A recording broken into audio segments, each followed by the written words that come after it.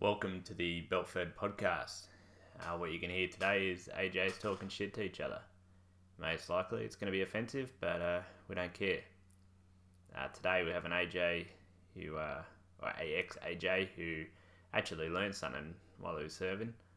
He served in Ramey for a number of years as a gun plumber and has just recently discharged. His name is Daniel Moore and I'm proud to have him on. Everybody knows you never go full retard. What do you mean? Check it out. Dustin Hoffman, Rain Man, look retarded, act retarded, not retarded. Count two picks, cheated cards. Autistic, sure, not retarded. You got Tom Hanks, Forrest Gump. Slow, yes, retarded maybe, braces on his legs, but he charmed the pants off next to him and he won a ping pong competition. That ain't retarded. He was a goddamn war hero. Right. You know any retarded war heroes? You went full retard, man. Never go full retard. Alright, I think we're good to go. Yep. Yeah, beauty. Alright, everybody, this is Daniel, my neighbour. How you going, mate? Yeah, not too bad, Alex. Just living the dream, having a beer. Yeah, we're both kept men. Yep. Daniel lives next door to me, which is lucky. And both our wives work in the medical industry, so we're both kept men at the moment. But yeah, what's been going on anyway, mate? Not a whole lot, mate. I've been chasing a lot of recognition of prior learning stuff for DVA and to try and get a bit of background behind me, civilian background that is, trying to transfer a lot of my military skills across to civilian. Yeah, definitely. I'd imagine you'd have a lot of skills that are a bit not direct transfers, but when you look at them in the right way, they portray pretty well. Yeah. So they've actually come back and said I'm eligible to get a certificate 4 in business, which is excellent. I have no idea what I'm going to do with it, but it's a start. Oh, that's all right. You got to think everything out there is a business of some sort. So if you've got an idea of how to run something, then yeah, exactly right. And I'm hoping that I can even squeeze a leadership and management certificate out of it, even if it's a Cert 1, Cert 2. Yeah. Something I can build on. Yeah. Did you do JLC when you were in? I didn't. I was one of them guys that turned around and said, no, yeah. I don't want that. Oh, you didn't miss out on the course, but the certificate's nice to have. Yeah, definitely. And that's probably one of the big things I did notice when I discharged, that I was missing a few of those little things like the JLC course or Sub 1, whatever they want to call it. They seem to change every couple of years. Yeah, that's it. And next will be peer appreciation and leadership. That'll be the new name for the course. But some fuzzy cuddles name. Yeah, that's it. That's the gender pronoun freaking correct. But nah, that's all right. I guess why I got you on here, mate, is just want to talk about what you did when you're in, what sort of the decisions you made to get yourself in, and what you thought it was going to be and what it turned out to be. Yeah, so I joined when I was 19. I attempted to join when I was still 18, but I had a 12-month wait on my enlistment, and it was sort of a spur-of-the-moment decision. I just met my now wife, Rachel. We were doing quite well, but she had decided that she was going to go and move to Cairns and chase a bit of work up there, just in the retail industry. And I decided then I was going to join up and go spend a bit of time away. And yep. She was supportive. Yeah, she was very supportive. It was very hard. We hadn't spent that much time apart, like most couples when they first join. It put a bit of strain on, but we got through it, and it was definitely for the best. How long have you guys been married now? Or together? We've been together 10 years this year. Oh. So that's all right. Yeah. You're doing pretty well. I don't know too many people who are 18 and they still have the partner that they had when they were 18. I sure as hell didn't. I don't think any girls wanted to talk to me when I was 18. But yeah, you get that. Yeah, no, I'm very lucky. So you knew what you wanted to do enlisting? Well, I did know what I wanted to do, but they didn't offer it for another. They said it was an 18 to 24 month wait on what I wanted to do. I actually wanted to become Cav. Okay. And I actually feel kind of happy that I didn't go down that route, because I really enjoyed my time, getting to know the boys in RAME, Yep. in the Yep. Royal Australian Mechanical and Electrical Engineers. Yep. Um, So just for the listeners, your role was? I was a fitter armourer, so I serviced all the small arms. I was qualified to service anything up to a mortar, an 81mm mortar. Make sure it was serviceable, repair it if it needed repairs, and I would do other equipment that didn't come under the roles of an auto electrician, a mechanic, or a radio technician type person. Okay, so like generators and small things like that, or Yeah. So I did a lot of the chainsaws, pumps. I did quite a bit of work on what they're called cross-country aviation pumps. Okay. So pumping aviation fuel up to 10, 15 k's away from the actual bunding, so the 10,000 litre bladders, and just making sure they weren't going to leak fuel into the ground, and ensuring that, when it come time to refuel these choppers that were coming in from who knows where, that they were ready to go, ready to refuel on the ground. And that wasn't what you initially wanted to do when you joined, or it was? That was the job they ended up offering me, and I said, "Yep." Oh, sorry, you said Cav. Yeah. You wanted to do Cav. Yeah. Ended up doing Cam Plumber. Yep. And I mean, I wasn't upset about it, because they told me I'd be doing everything with guns, and I'm a bit of a gun nut. Love guns. Loved my time working on all the weapons and seeing all the different stuff. Yep. Got to do quite a bit of interesting stuff. I never deployed, unfortunately. I say unfortunately because Pluses and minuses, mate. yeah, and that's the thing. Like, everyone has their views on it. You don't feel like you're shortchanged by not deploying, or it doesn't feel like an empty sort of thing that you probably should have done when you're in? Yeah, definitely. Missed out? Definitely. Yeah. Feel like I let myself down and my mates down, really, not deploying. I know it's not an actual thing. Yeah, it's But- not a rational thing that No. you can draw a line to, but you can still feel it however you want to feel. Like, Yeah. Yeah, definitely. I can imagine that. And it wasn't any fault of my own of my staff. They just chose more qualified personnel over me, and people that they wouldn't need to train up straight away. So Yeah, that's what it comes down to. Best being in the right place at the right time. And yeah, exactly. for so many people who serve, they just weren't in that position. I've been asked so many times, you're really lucky to deploy, or really you must have been really good at your job. Well, it had nothing to do with that. It was just I was in the right unit at the right time, and they were going over, so I was going with them, and that's pretty much how it worked. Yeah. And then the other question you get is, can you say no? Yeah. And it's like, you can if you want, but nobody bloody does, because that's what you want to do. You want to deploy. But Yeah. it's a hard one to explain to people who aren't in. Yeah, and that's another thing. Like, I've got a good friend that I spend a lot of time with, who's a civilian. He always asks me, he's like, why do you feel like that? And I just always tell him, I'm like, the only way you can kind of compare it to anything is training all year for the grand final in a football match and never getting to play, never getting a run on, never getting a mention in the side, kind of thing.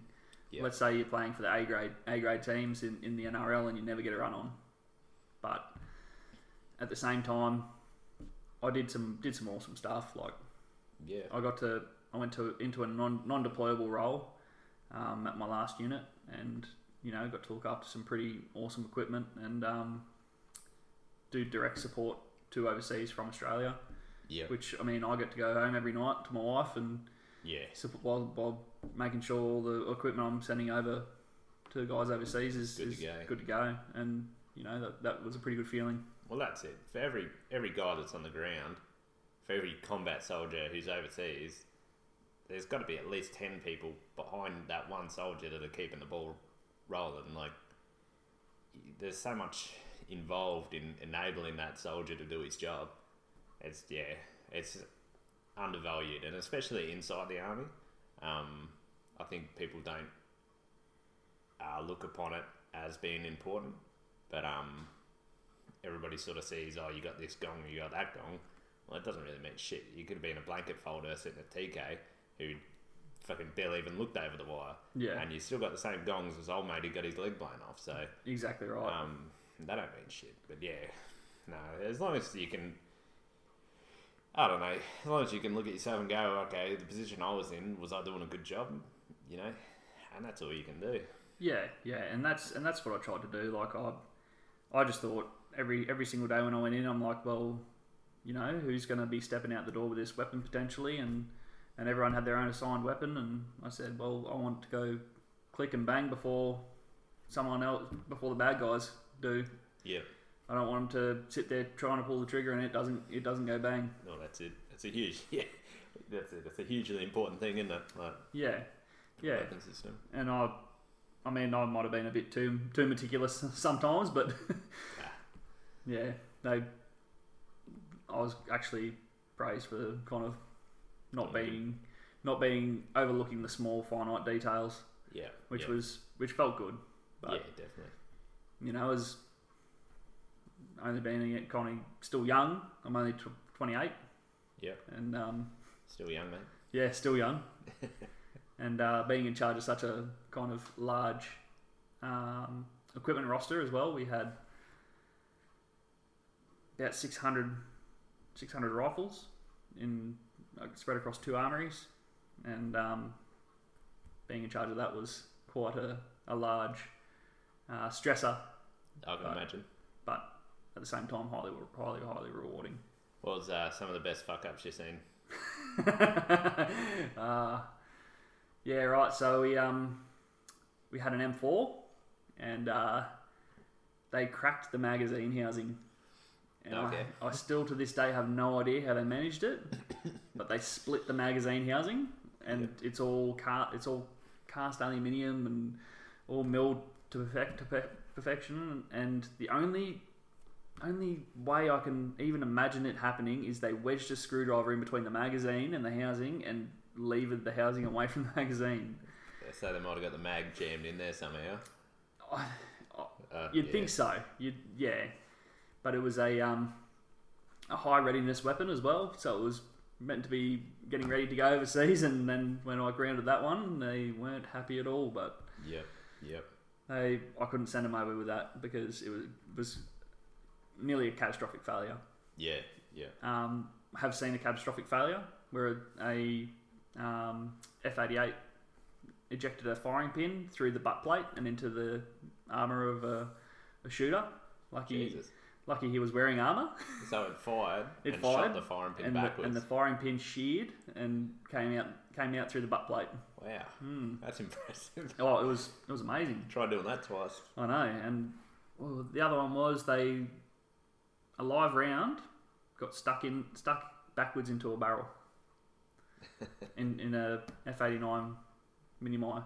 Oh, okay. I have no idea how it happened. So it come through the belt, and it somehow has. I think they've opened it while still firing and then closed it, or they've done something funky. Yeah. And it's gone in backwards, just folded the round and jammed everything up. Jesus. Yeah.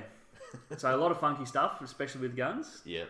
I've seen some funky stuff, like people taking gaskets off on fuel pumps and pumping 3,500 litres of aviation fuel down a drain.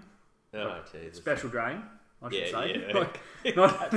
Not just a drain. Yep. Not just a stormwater drain. It was in a proper fuel farm in a testing facility. But still, that's 3,500 litres of fuel they're not going to use ever again. Yeah, it's insane, isn't it? And that's not cheap stuff. Yep. Highly explosive stuff. I've seen blokes try and start welding on that equipment as well, and without certifying it. And Yep. A lot of mistakes were made, but at the same time, you got to learn somehow, don't you? Yeah, that's it. We'll go a little bit further back. What sort of schooling did you have? What sort of led you up to the point that made you want to join the army?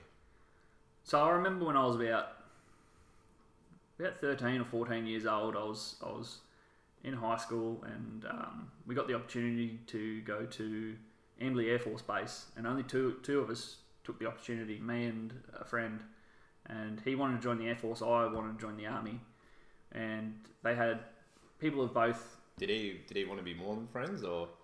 Well, that's what I thought.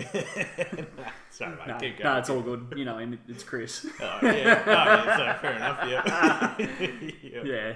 No, so he went up there, and you know, it ended up, he tried to go for it, but he had a medical condition where he couldn't eventually get in. It wasn't anything severe, it was just snoring and sleepwalking. So Yeah, geez, you meant to lie about that bullshit. that's what I said to him as well. I'm like, every bloke snores when they're tired enough, it's fine. That's it. And so I got talking to an army officer and a couple of the Air Force non-commissioned officers and stuff, and you know, trying to get a feel for the life, and of course they sold it as something beautiful and awesome, and you know, in the life of an officer it probably is, but it so from that day dot, it was just nothing but war movies and all that kind of stuff. Like, that's what I was doing. That's what I was destined to do. I was destined to join up and, you know, live my life in the army. Yep. So did you finish school? I did. I went right through to year 12 because my mother always said, you have to go through to year 12 because what if this doesn't happen? You have to have a backup plan. Yep. I was like, no, I don't want a backup plan. This is the only plan. Yeah. But, you know, I was very lucky to have that drive from my mother. Yeah. Surprising. Even like I was in the same boat. My parents, especially my mum, thought that the year 12 thing was bigger than Ben-Hur, and that's all that really mattered. Even though I did absolutely shockingly because I didn't want to be there and I didn't give a crap. But in saying that, it probably got me a few jobs and all that, just having that year 12 thing. So it's better than leaving at year 10 and going and working at Macca's, isn't it? Yeah, exactly right. And you know, she already told me she wasn't going to sign off for me to go as a young'un. So, you know, as long as she told me that, I knew I had to wait. Yeah. And you know, made that phone call the year after I graduated school, and had to wait those 12 to 11 to 12 months, and and by that stage I was a 19-year-old going in fresh faced and not having a clue what you're in for. Oh no. Yeah. Stepping off that bus that first day, and they're all screaming at you, and you're like, oh god, what have I done? Can I just get back on? Yep. No, yeah, no, but was pretty much a grey man throughout Kapooka, and up until the last kind of 3 or 4 weeks when they decided to start kind of looking for the grey men and arcing up at them, and you know, just kind of plodded my way through. So it's pretty straightforward through Kapooka and then off to Amberley, or not Amberley, Albury. Yeah, so down in Latchford Barracks, and that was good. That was interesting. Thinking that I was in the real army, but I definitely wasn't. I was just back into another training establishment. And then finished my trade training there. Went up to do on-the-job training. That was start of 2014. Okay, so how long did you spend at Albury? About 2 years. Yeah, about just over 2 years. So they really rush you through everything. They give you tight time frames to try and get you into that army mode of, you know, working quick. Because not a lot of people realise that our corps is one of the only corps that tracks how many hours it's worked for and has to account for a certain number of hours a week of actual production time. Okay. I think it's nothing huge. It's nothing like you would get in the civilian land. It's only like 16 hours of work per week, and that's not mixed in with all your army administrations, all your briefings you have to go to, your Thursday dress parades and all that kind of stuff. So that 16 hours is to account for all that other stuff that happens. Okay. And that's so. It was quite interesting. learning all the different bits and pieces. Would have no clue what I'm doing on machines these days. You lost. I lost a lot of. You lose a lot of skills. Yeah. I think it's the ability to look at something and figure out a solution is what they're really teaching you. Yeah. And just the idea that things can be done differently. Like, I don't know, you don't have to be the world's best welder to know that to connect two bits of metal together, you got to weld it. You know, you can work on it from there. Yeah. Yeah, and that was a lot of it as well. Like, they, I'm guessing that's why they rushed a lot of it as well. But then we went out and they stick you in civilian workshops as well as army workshops. So you change every month when you're doing all the job training, and it kind of messed with how you perceive the army workshops, because you're going there for a month, and you know they might be all happy and treating you really well that month because they're not outfield and they don't have any work on. So they're happy that you're going out and you're playing volleyball every day. You're not doing much because they haven't got much on, or they're waiting for parts. And then other days, like other months, you'd go to a very high tempo workshop, and you wouldn't have a name. You'd be Odget. Okay. Get over here. Do this. Yeah. It was a rite of passage, but Yeah. you just, when you get your first posting after that, you just don't know what to expect. Yep. I'd imagine it'd be similar to in the Cav world, you're a Rio or a Lid, and you're like that. That's your first year. Yep. You know, you're the shit kicker, and until somebody else comes along and you can call them the shit kicker, and then all of a sudden you're not the shit kicker anymore. So that's just the way it works. But Yeah, and I think that's what you have to, like, you have to realise after a certain amount of time, like, you're not a person to these people that are trying to look after you. You're a tool for them to use for a month, which is fine. It's as long as you know where you stand, you know what to do. I mean, I remember going to a engineering place here in Brisbane, and being treated like absolute garbage, like an actual civilian workshop, and they seen all army apprentices as the lowest of the low, lower than their own apprentices. Yeah. So we weren't allowed to touch machines, we weren't allowed to touch tools, welders, or anything. You gotta wonder why they were sending people there at all. Well, From what we heard, they were friends with with our boss. Yeah. So they were getting free labour pretty much to clean their workshops. Yes. But No surprise, is it? yeah, and I mean, there's a lot of backdoor deals like that as well. Yep. I guess you always want to look after your mates. Yep. But Yeah, definitely. at the expense of people. Yeah, that's it. There's always that shit going on. Yeah. What sort of leadership did you have? Was it positive or negative? So I come from two different leadership spots. When I was posted to a unit out at Amberley, I clashed with the leadership quite often, coming straight off my trainees, on-the-job trainee kind of period of time. They saw me as the lowest of the low, and I had a few new ideas on how to do things, but they would never take the information off me. So I always had to get someone else to sign their name to the information. They would then conduct those plans. Like, I remember doing a dot point brief on why we should change the weapon brackets in the Mac-R trucks, and did up the designs, did up the brief, included all the drawings, got rejected about 6 times, and then didn't change. Went back to the first one, got someone else to put their name to it, and it got approved. And I remember that, and I remember thinking it's just because they think I'm young and dumb, and you know, the new guy. Yep. I need to be taught a lesson, taught to pull my head in, really. Yeah, that'll leave a sour taste in your mouth, and if you stay in that unit, you're probably never going to get over it, or never. Yeah. Until that leadership moves on. Yeah, and that leadership didn't move on until I moved on, so we just clashed heads the whole time. And I remember refusing to buy PT shirts because he wanted me to, and I went through the army dress manual and wore exactly what I was meant to wear, and eventually he just snapped and blew up at me one day in front of everyone, and I'm like, oh, okay. And then one of the other guys, one of my corporals, came in and gave me a PT shirt and said it's easier on him. Yep. I didn't realise how much trouble I was causing him. Yeah. And if I had known to start off with, I probably wouldn't have done it. Yeah. Yeah. Sometimes those little victories, they're worth it, but then there's consequences, and you don't always realise the knock-on effects. Yeah.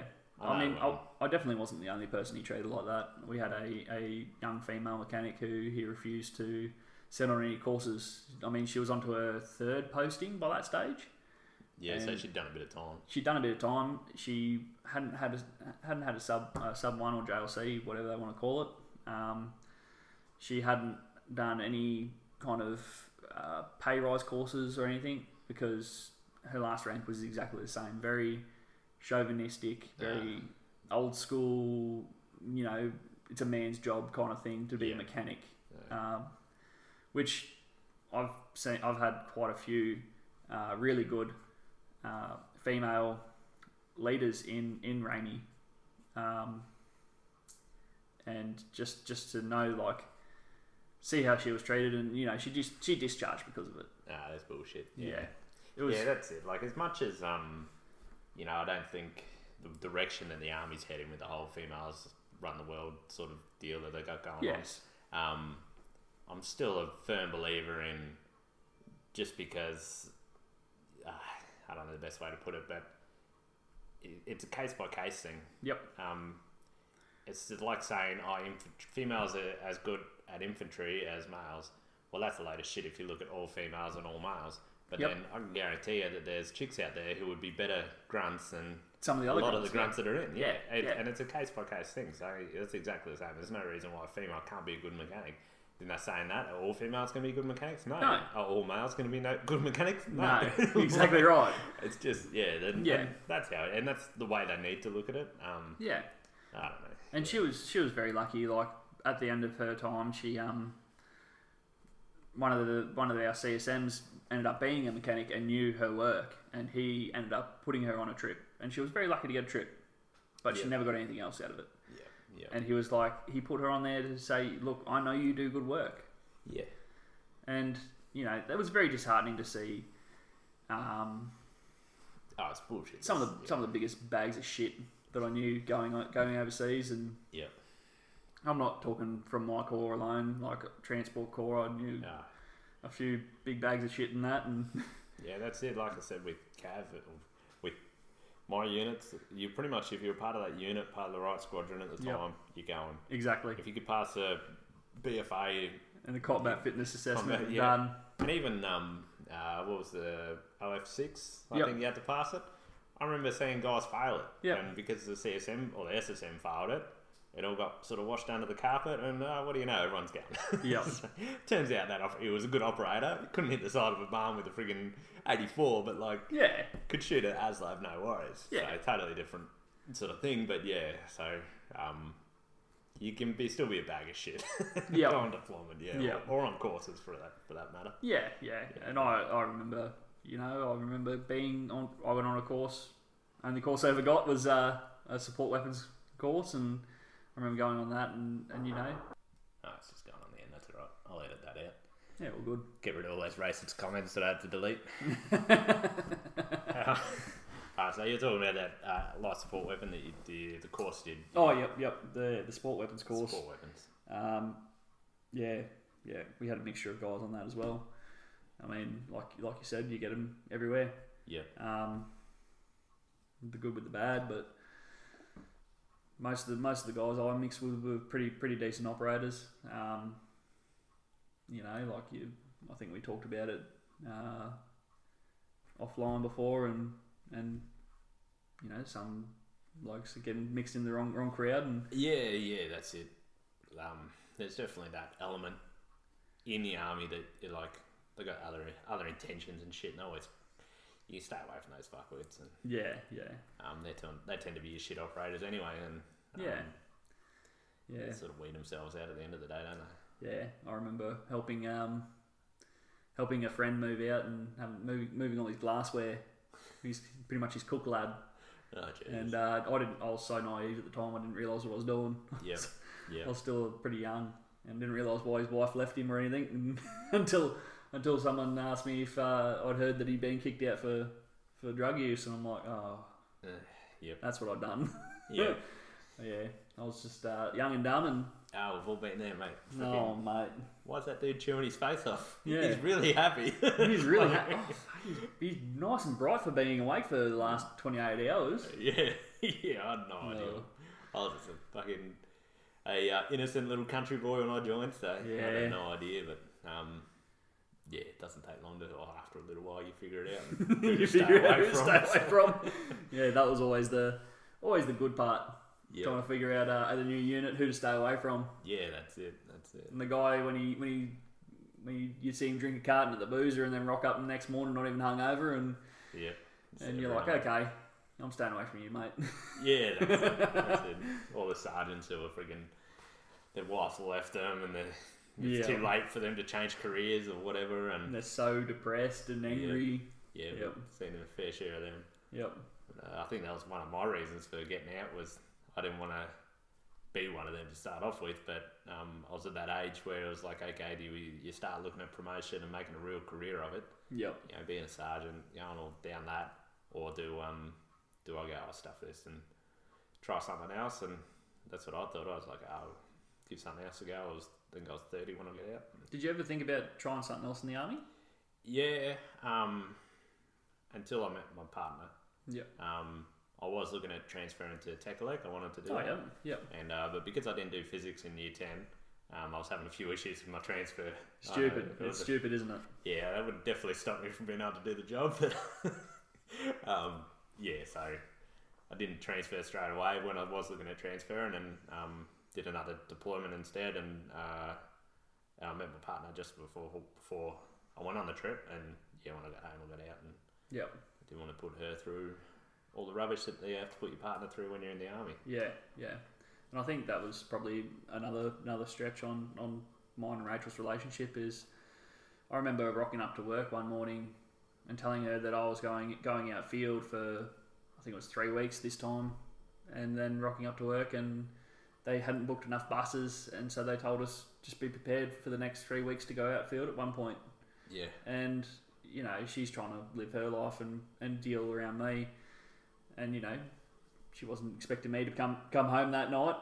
Yeah. I came home and you know, it's that was a good time, but then we rocked up to work later on that week and they're like, okay, you're going outfield today. Yeah. And Yeah, that's crap. or the lock-ins, like the lock-ins were probably the worst. Yeah, we don't want you to drink or do anything stupid, so we're gonna lock you on base, and then you drink and do something stupid. Yeah, because everyone had stuff hidden. Yeah, that's it. Like- yeah, that's it. I remember being at the apprentice school and sitting there. It was my first year in kind of on base in this place. I remember sitting there and someone come around knocking on the door, and one bloke tried to run out of his room to tell me not to open the door, and I opened it, and I remember about 6 naked guys running in with Nerf guns, and they were pissed as parrots, and just shooting everyone with Nerf guns and running out the other door, because we had an entrance and an exit. And, Yeah. It was just, I was probably the most shocked I've ever been in my life. I'm like, what just happened? Yep. And it just turns out that's what happens when you get locked in. Yep. You get locked in for a week, so you just run amok and you decide to teach them a lesson for locking you in. Yeah, it doesn't end well, does it? No. Yeah. Alright, have a talk about why you discharged, or what led up to your discharge. Yeah, so I was injured in 2016. Felt a click in the front of my shoulder and thought I'd just kind of done a minor injury and paid it off and kept kind of pushing through. What I'd actually done is dislocated my shoulder and torn, had a labral tear and torn my pec, torn the muscle that runs from the neck down to the shoulder, and also done damage to my rotator cuff. And so I did quite a bit of damage there. Didn't really get the care that I should have. Yep. Probably partly to do with me saying I think I've just done a minor injury, but also, you know, medical professionals probably should have pushed a bit harder to get it looked at a bit sooner. Yeah. It was 2.5 months, nearly 3 months before I even had an X-ray. Yeah. So by that stage, everything was starting to knit back together, but not correctly.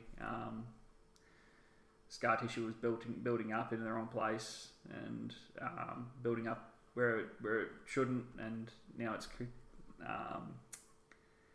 creating like a nerve pain. Okay. So what could have been a minor injury turned into something pretty major. Yeah, and you know, countless MRIs. You know, they said they seen dye leaking through the front when they stabbed me with a needle in the back and all this kind of stuff. You know, in my eyes, I'm not a trained medical professional, but in my eyes, I thought it could have been handled a bit better. Yeah. And that just started me on that long road to kind of that medical discharge path. I was very lucky that I was able to post out of the unit at Amberley where I injured myself, and go to a better unit that had a lot more control on their welfare and control over rehabilitation. So what unit did you go to? I went to the 1st Intelligence Battalion. Oh, yeah. And they were excellent. Yeah, bit of a smaller Ramey presence, I'd imagine. Yeah, there was only about 6 of us there to start off with. They tried to bolster their numbers because they're building their equipment up. I kept getting young apprentices in to help me out, and I, you know, got to lead and teach and ran my own work group in that sense. But eventually it came time to they said, you know, I could give them back restricted service. It's essentially where you lose your service allowance. You get to keep your job. Okay. But so they take that 10 grand or whatever service allowance off you. Yeah, because you'll never be deployed. You never go field. You never do course. But at the same time, like I'm young enough where I can retrain. I want to have a job with career progression. I want to be. I don't want to be the lowest of the low anymore. yeah, exactly right. Yeah, stuff that. Yeah. So, you know, I hung on pretty much till the last chance I could get, and it ended up getting a bit too hard. I was put onto half days. It was starting to kind of mess with my home life. Like I'd come home from work and I'd given work everything that I had, and I couldn't do anything around the house on the weekend. Yeah. And it was just the mental toll more than anything. Yeah, the mental toll. Like the physical toll was taking the mental toll. Yeah. And it just clicked in my head. It was just time. Like, and as much as I say it was time, it was never an easy decision. It was never a easy process.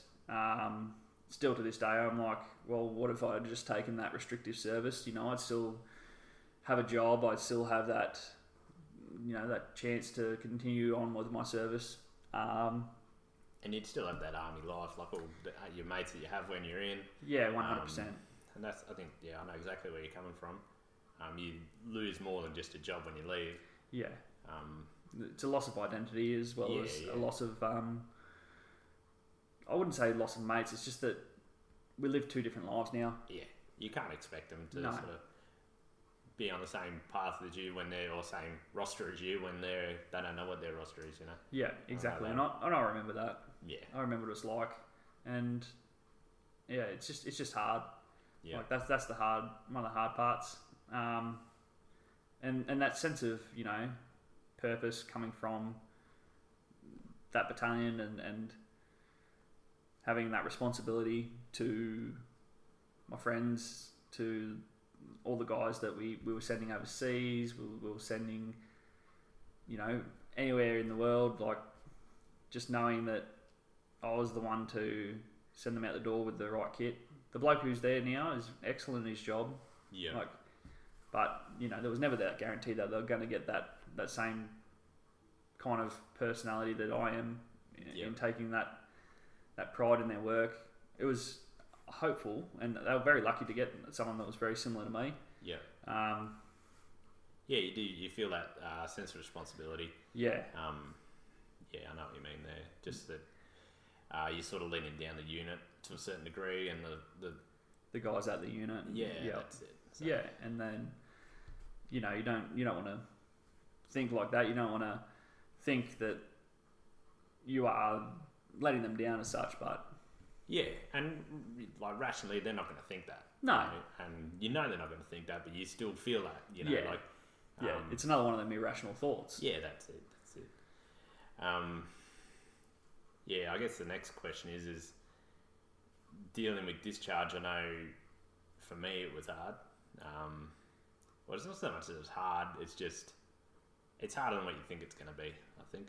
Yeah, it's still a challenge every day. Like, and I discharged in September last year, and I'm still like, I want to have that job with that purpose again, but I don't think I will have that for quite a while. No, that's right. And that's the thing. Like, I'm sitting here thinking, I'm lucky to get the business certificates and the support that I do get through DCO and DVA and a couple of other organisations. Like With You With Me is excellent. Like they've got quite a few courses on there that you can go through, and they have people that will assign you jobs. So what are they called again? With You With Me. Okay. Yeah, if you show you on Google later. Yeah, definitely. But I've set up a little profile of them, and I haven't really worked through much of their stuff, but I've heard great things, and I've only started their kind of pre-course stuff, and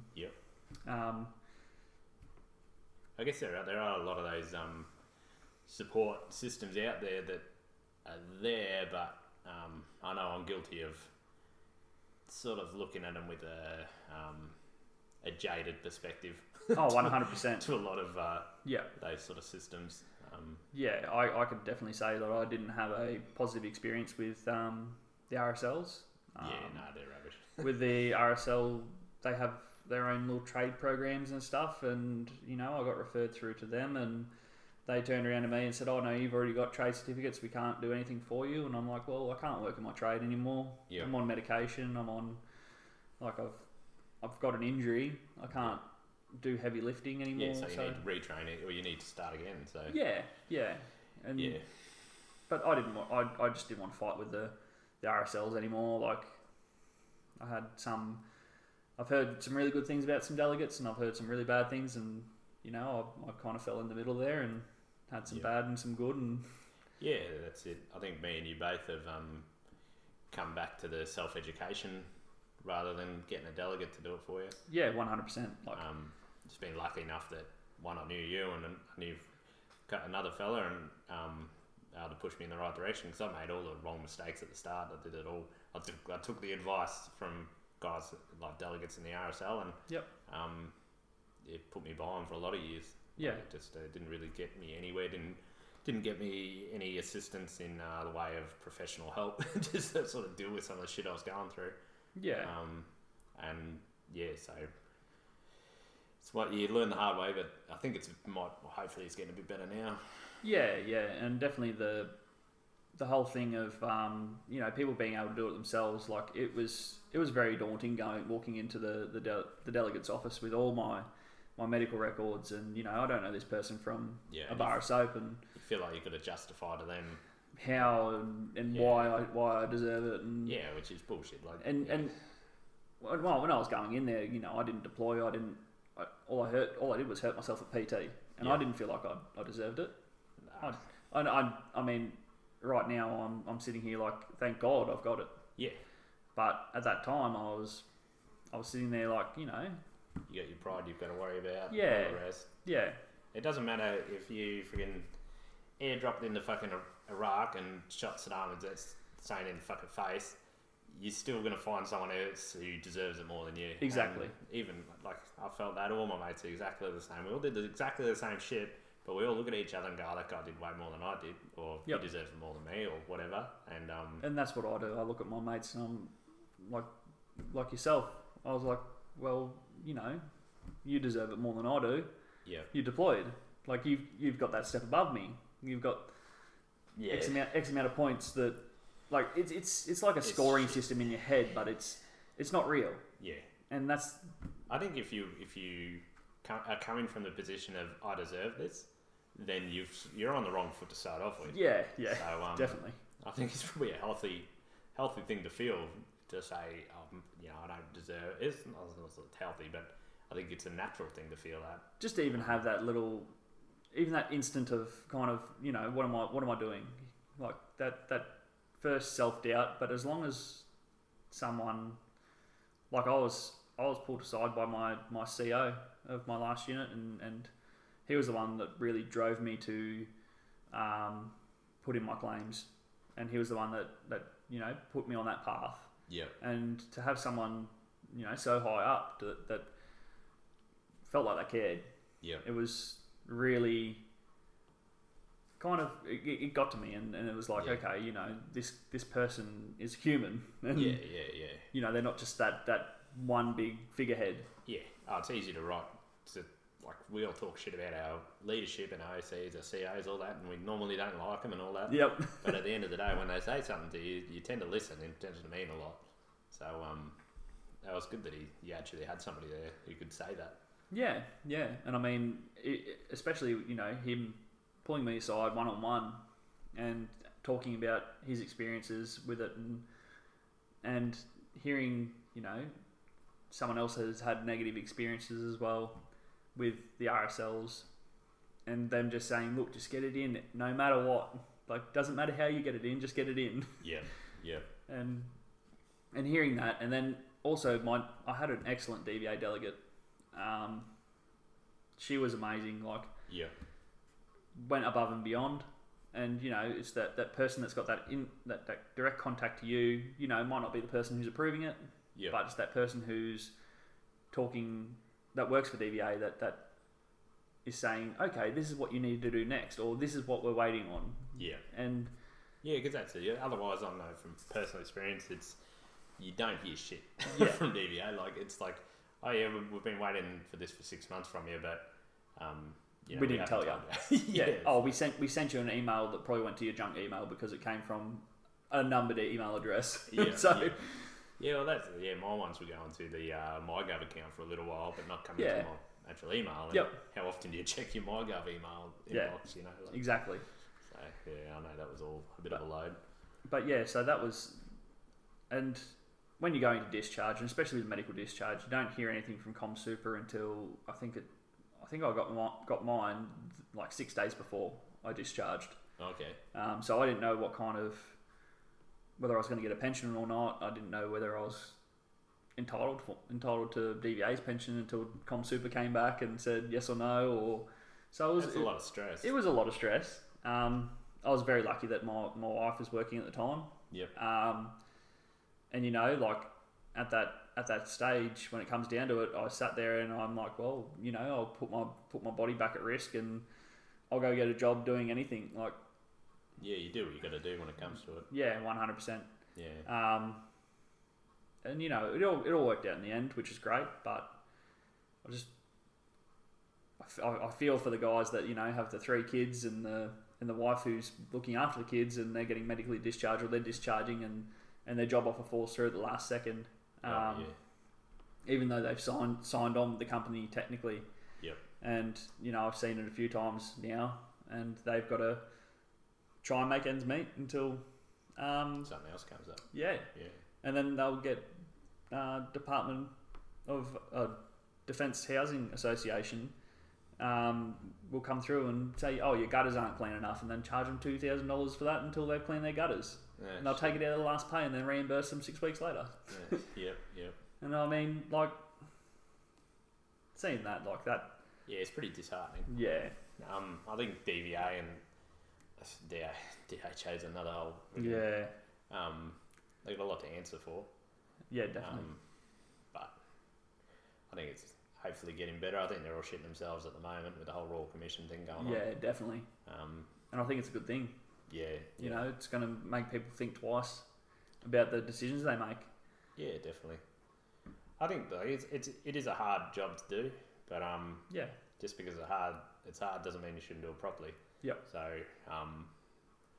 yeah, it's pretty funny. I know back when we got home from deployment, and a lot of the unit was well, not a lot of the unit, but some of the fellas in the unit were sort of taking the piss on the psych claims and that. And no doubt some of them were legit. Yeah. No doubt. But there was other ones that you could tell a mile away. They could see the dollar signs and they were cashing in on it. So you got to be able to siphon out those fellas. Yeah. Which is very hard to do. A good mate of mine stood up in a leadership meeting, which was pretty much the OC, all the rank in the entire unit at 3-4, and blatantly said, "Send all those weak cunts down there. I don't want to work with fucking any of them." That was pretty much the attitude. You know what I'm talking about. Yeah. Yeah, that's what you got to deal with. Yeah, and I mean, it's kind of embedded into you from day one. If someone has an injury, you always have to question it. Like, that's what I found as well. Yeah. Like, the Linger line. Yeah. You know, PT, who's got a chip, you know? Yep. And you never look at them like they got a legit injury. No. You just think they're either hungover or just being a weak cunt or whatever. Yeah. Like, yeah, exactly. You don't look at them as if they might have a headache that morning. Like, they might not. They might just be like, "Oh, look, mate, I've got a migraine. It'll pass in an hour's time." You know, they might be hungover, but yeah, I think that's bred into you in the army. Isn't Yeah, it? you just look at it. Be suspect of everyone. yeah, and you look at everyone as if they're there lying and they're weak. Yeah. And I mean, I know I used to do it. I know people used to do it to me, and it irks you a little bit. But then I can also see where they come from. Yeah. I still used to see it. I used to look at people when I was injured, coming up with the other injured people, and be like, "You haven't got a real injury. Get out of here." Yeah, that's it. And I mean, it's probably not the right attitude to have, but at the same time, yeah, we're meant to be doing a kind of a job where you push through the pain. yeah, that's it. It's I guess a bit of give and take. It should be yourself. During parts of my career, it was I had the pride to look after my fitness or whatever, and I would it made PT a lot easier and all that. But I can feel for the guys who are struggling at the best of times, and an easy way out for them is to get in that Linger line and and get out of shit. Yeah, which unfortunately isn't the answer, but it happens, doesn't it? Yeah, and that's the thing, like, and that's where a lot of people look at it as, he's just unfit. Yeah. And he doesn't want to better himself. Yeah. But yeah, that's it. Yeah. All right. So what? Now you're out. What are your plans? What have you penciled in anyway? So I haven't really penciled anything in with this COVID going around. Yeah. But I've been looking into sales jobs. Just something completely different. And when I say sales, I mean like a representative selling to a wholesale buyer kind of thing. Like a sales rep. Yeah, exactly right. I think it'd be a good change of pace, but also still a challenge that I need to meet the targets. I've had to meet targets in the past. I've had to deal with customers in the past. I've had to deal with outside agencies in the past and try and get all of those things to meet up. So I'm hoping to bring across my experience to that field. Yeah. I think it will be a massive change. Yep. I did look at going into another civilian defence type industry, but I think I just want to step away from defence for a while. Yep. I think it's if I go back to that kind of industry, I will probably become a very bitter person. Yeah, definitely. You'd be jaded and look at it in the same light that you looked at it when you're in. Yeah. I think probably even just a few years away from it will probably, and then if you do come back to it, then you'll look at it in a lot fresher set of eyes. I think that's exactly right. So I've been looking at a lot of that, and pretty much anything that can do with bettering a business. I like to do what they call non-monetary valuating to businesses. Building up the reputation of a certain company.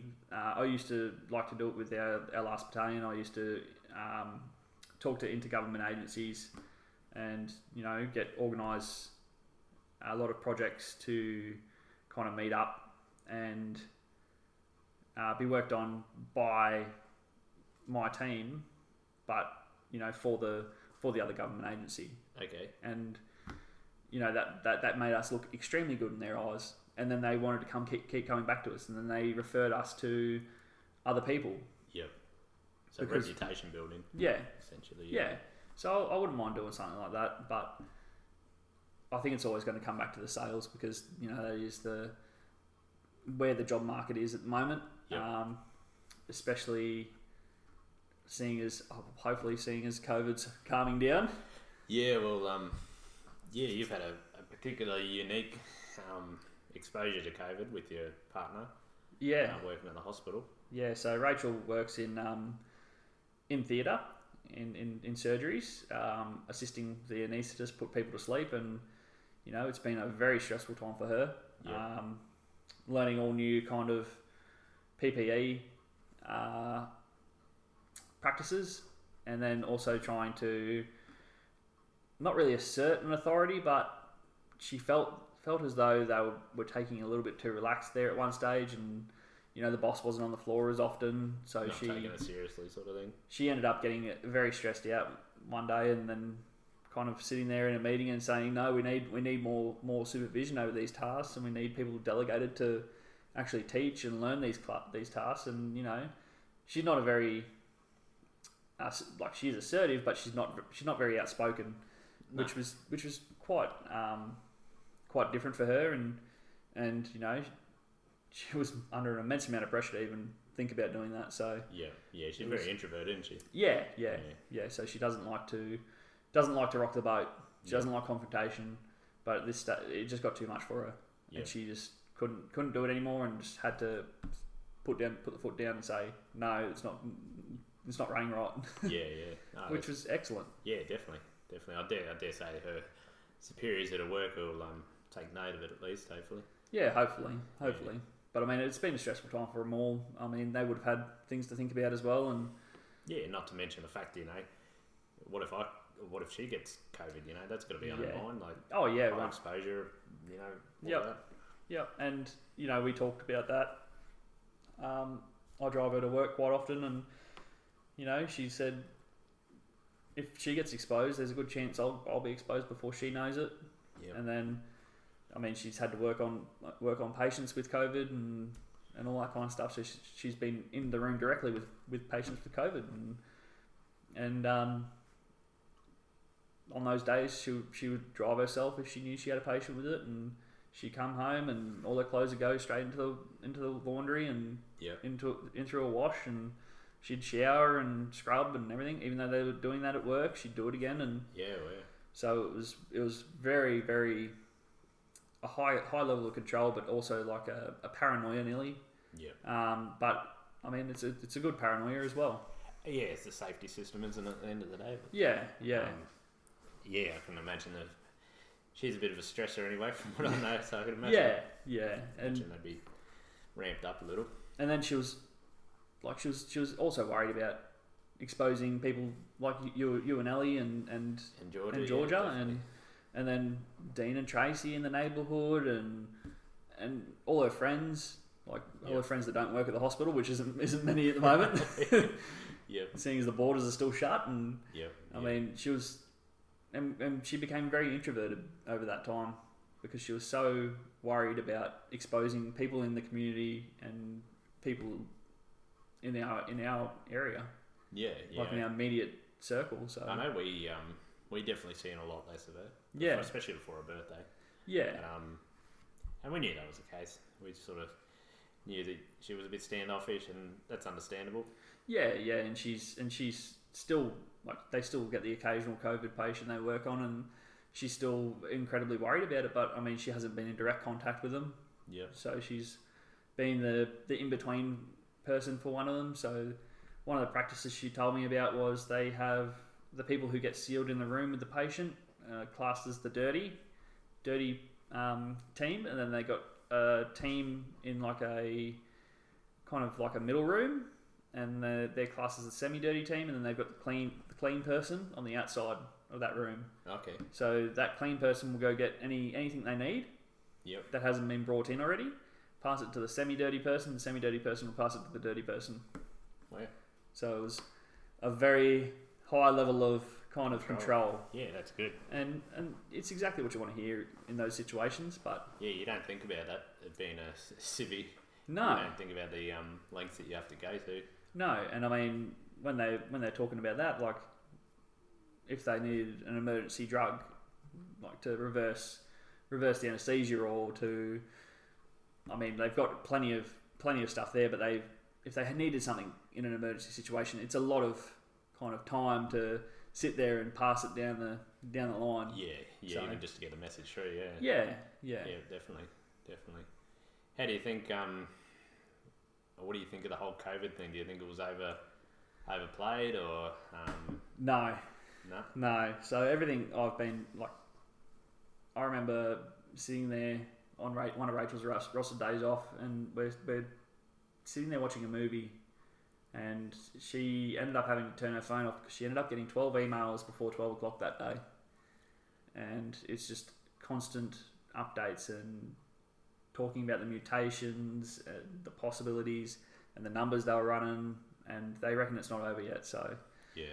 they reckon the second wave will come, Yeah. especially with all the protests and and everything that's going on. Refer to that as natural selection, but yeah, if you're going to a protest at this point in time, you've got rocks in your head. Yeah. Like, understand if you're upset about something, but find another way. Yep. There are ways and means of doing it, and even lobbying the members of parliament, doing what you got to do. Yep. Um, Well, one of the people that are at a very high risk of death of COVID are the Aboriginal people. yeah, well, that's And- why you can't go to the Cape at the moment. Yeah. All And- those places in Central Australia were pretty much isolated Yep. purely because of that reason. Yep. And then yeah, And talking to Rachel and her friends, and I dare say Ellie probably has talked about it as well, is that if it even gets to being out there, it'll run through the population Yeah. like no tomorrow, and the deaths will be huge. and they don't have the facilities out there to cope. No, So they barely have the facilities in the cities for the numbers they were expecting. yeah, If people didn't follow the rules, then we could have been like America. Yeah. We'd be in total anarchy. yeah, that's it. Yeah, as I say, a polite way of putting it is Natural selection. natural selection. Yeah. It's yeah, I wonder if these are the same people that believe that COVID was nothing but a flu. yeah. Well, it was actually the 5G towers. Oh yeah, that too. They're the 5G towers. Yeah. We're unlucky then because we got a 5G tower down the road from us. Yeah, well, it's not so much us men that have to worry. It's more the females. It's Yeah. it's to control their menstrual cycles. Yeah. And then by controlling their menstrual cycles, you can dictate what the economy does because you control when they go to work, when they don't. So that's essentially what a COVID actually is. Oh yeah, right. But yeah, that's just for the people in the know mainly. I thought that would have been Zika. So, but and I yeah. Yeah. Yeah, I think protest all you want. Well, it's not even protest, but Do there's it. a difference. Be sensible. Common sense. That's all it is. Yeah, that's it. I've got nothing against people who want to stop racism. There's nothing wrong with that. No. But and then identifying what racism is, that's a whole nother freaking kettle of fish, isn't it? Yeah. And I think there's also going to be a difference between racism and satire. Like I've seen that the Chris Lilly has been removed from Netflix. I have friends that watch that, and Yeah. you know, he pulls the piss out of everyone. He pulls the piss out of teenage white girls, Yeah. and you know Yeah, you don't it's just see- satire. Yeah, that's it. I think it's this offended. What's the word for it? Offended culture, or Yeah. you know, it's like being rewarded to be the victim. Yeah. That's what's the problem with gets portrayed these days, and in our culture, I guess. Yeah, and it's very unfortunate, but It's stupid. It's just fucking stupid. Yeah. Isn't it? And you can't say that anymore. You can't tell people that's dumb. You're being fucking stupid. Yeah, that's it. Pull your head in. The way I look at it is, if you're a racist, you hate every black person, every fucking coloured person, whatever it is, or anything that's not what you are.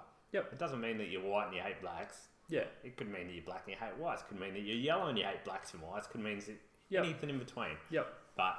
And then you hate all of them. I think the difference is when you take someone, you're not a racist when you take someone on face value.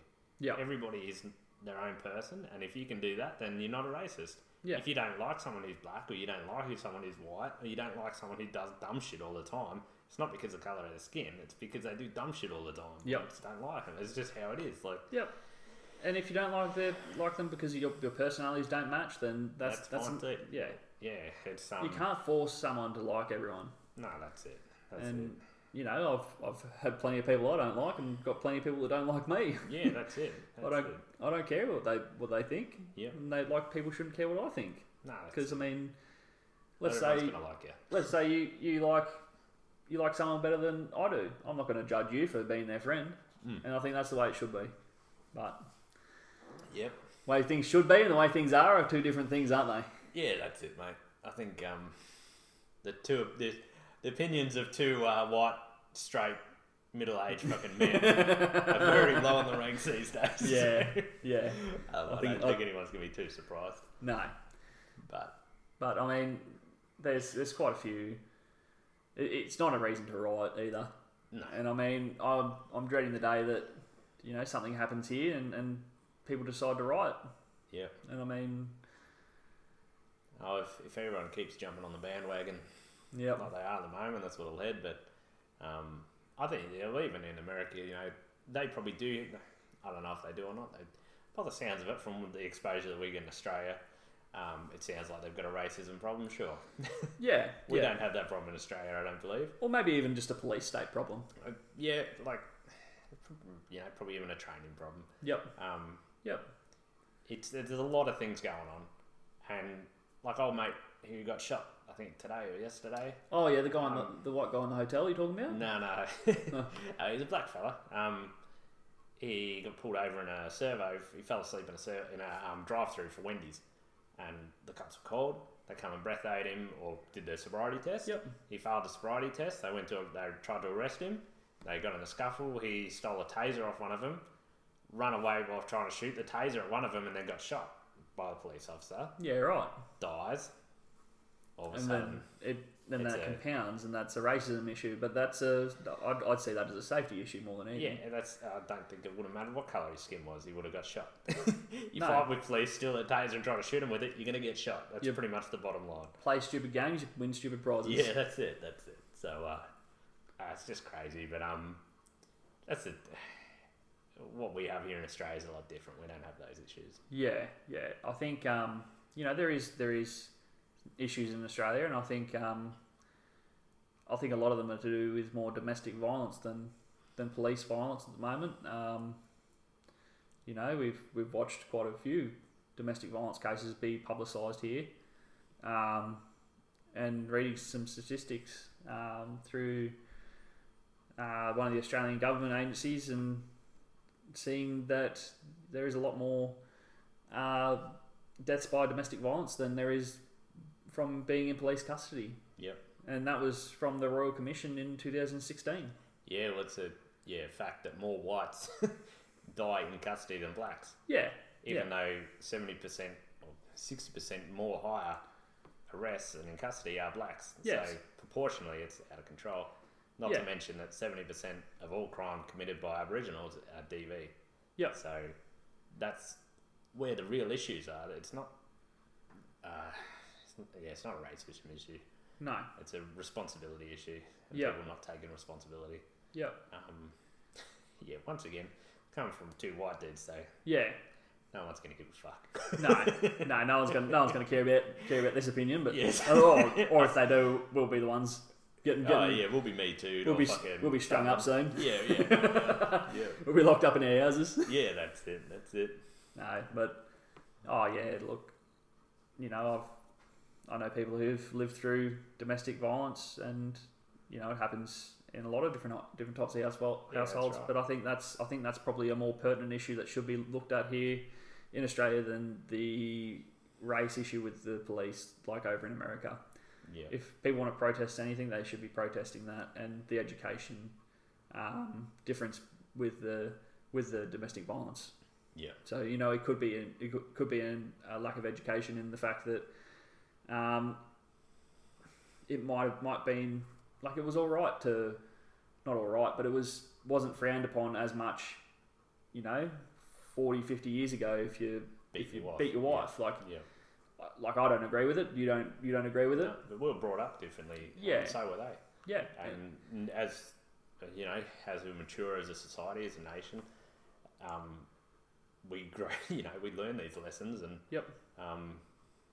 Individuals obviously don't Yep. at some point, but as a grader, you'd think we would, or we do. Yeah. I know quite a few police officers, and I'm sure you do too from your time in defence. It seems to be a very large area of where our guys go after they discharge. They Yep. seem to move into the police force. Yep. And a lot of them, they seem to be more terrified of trying to fight off the white guys at the moment. Yeah, the methods. Yeah. Crackers, that's it. The way I always put it is there's just as many dead shit white people out there as there is dead shit black people out there. Yeah. So, call me a racist. I don't know what you'd call me. No. But I don't think racist is the right word. I'm sure bigot, maybe arrogant, ignorant, whatever you want. But I don't think racist is the right word. No, definitely not. That's the thing. I've been accused of being racist before because of the same thing. Like I've said, there's bad.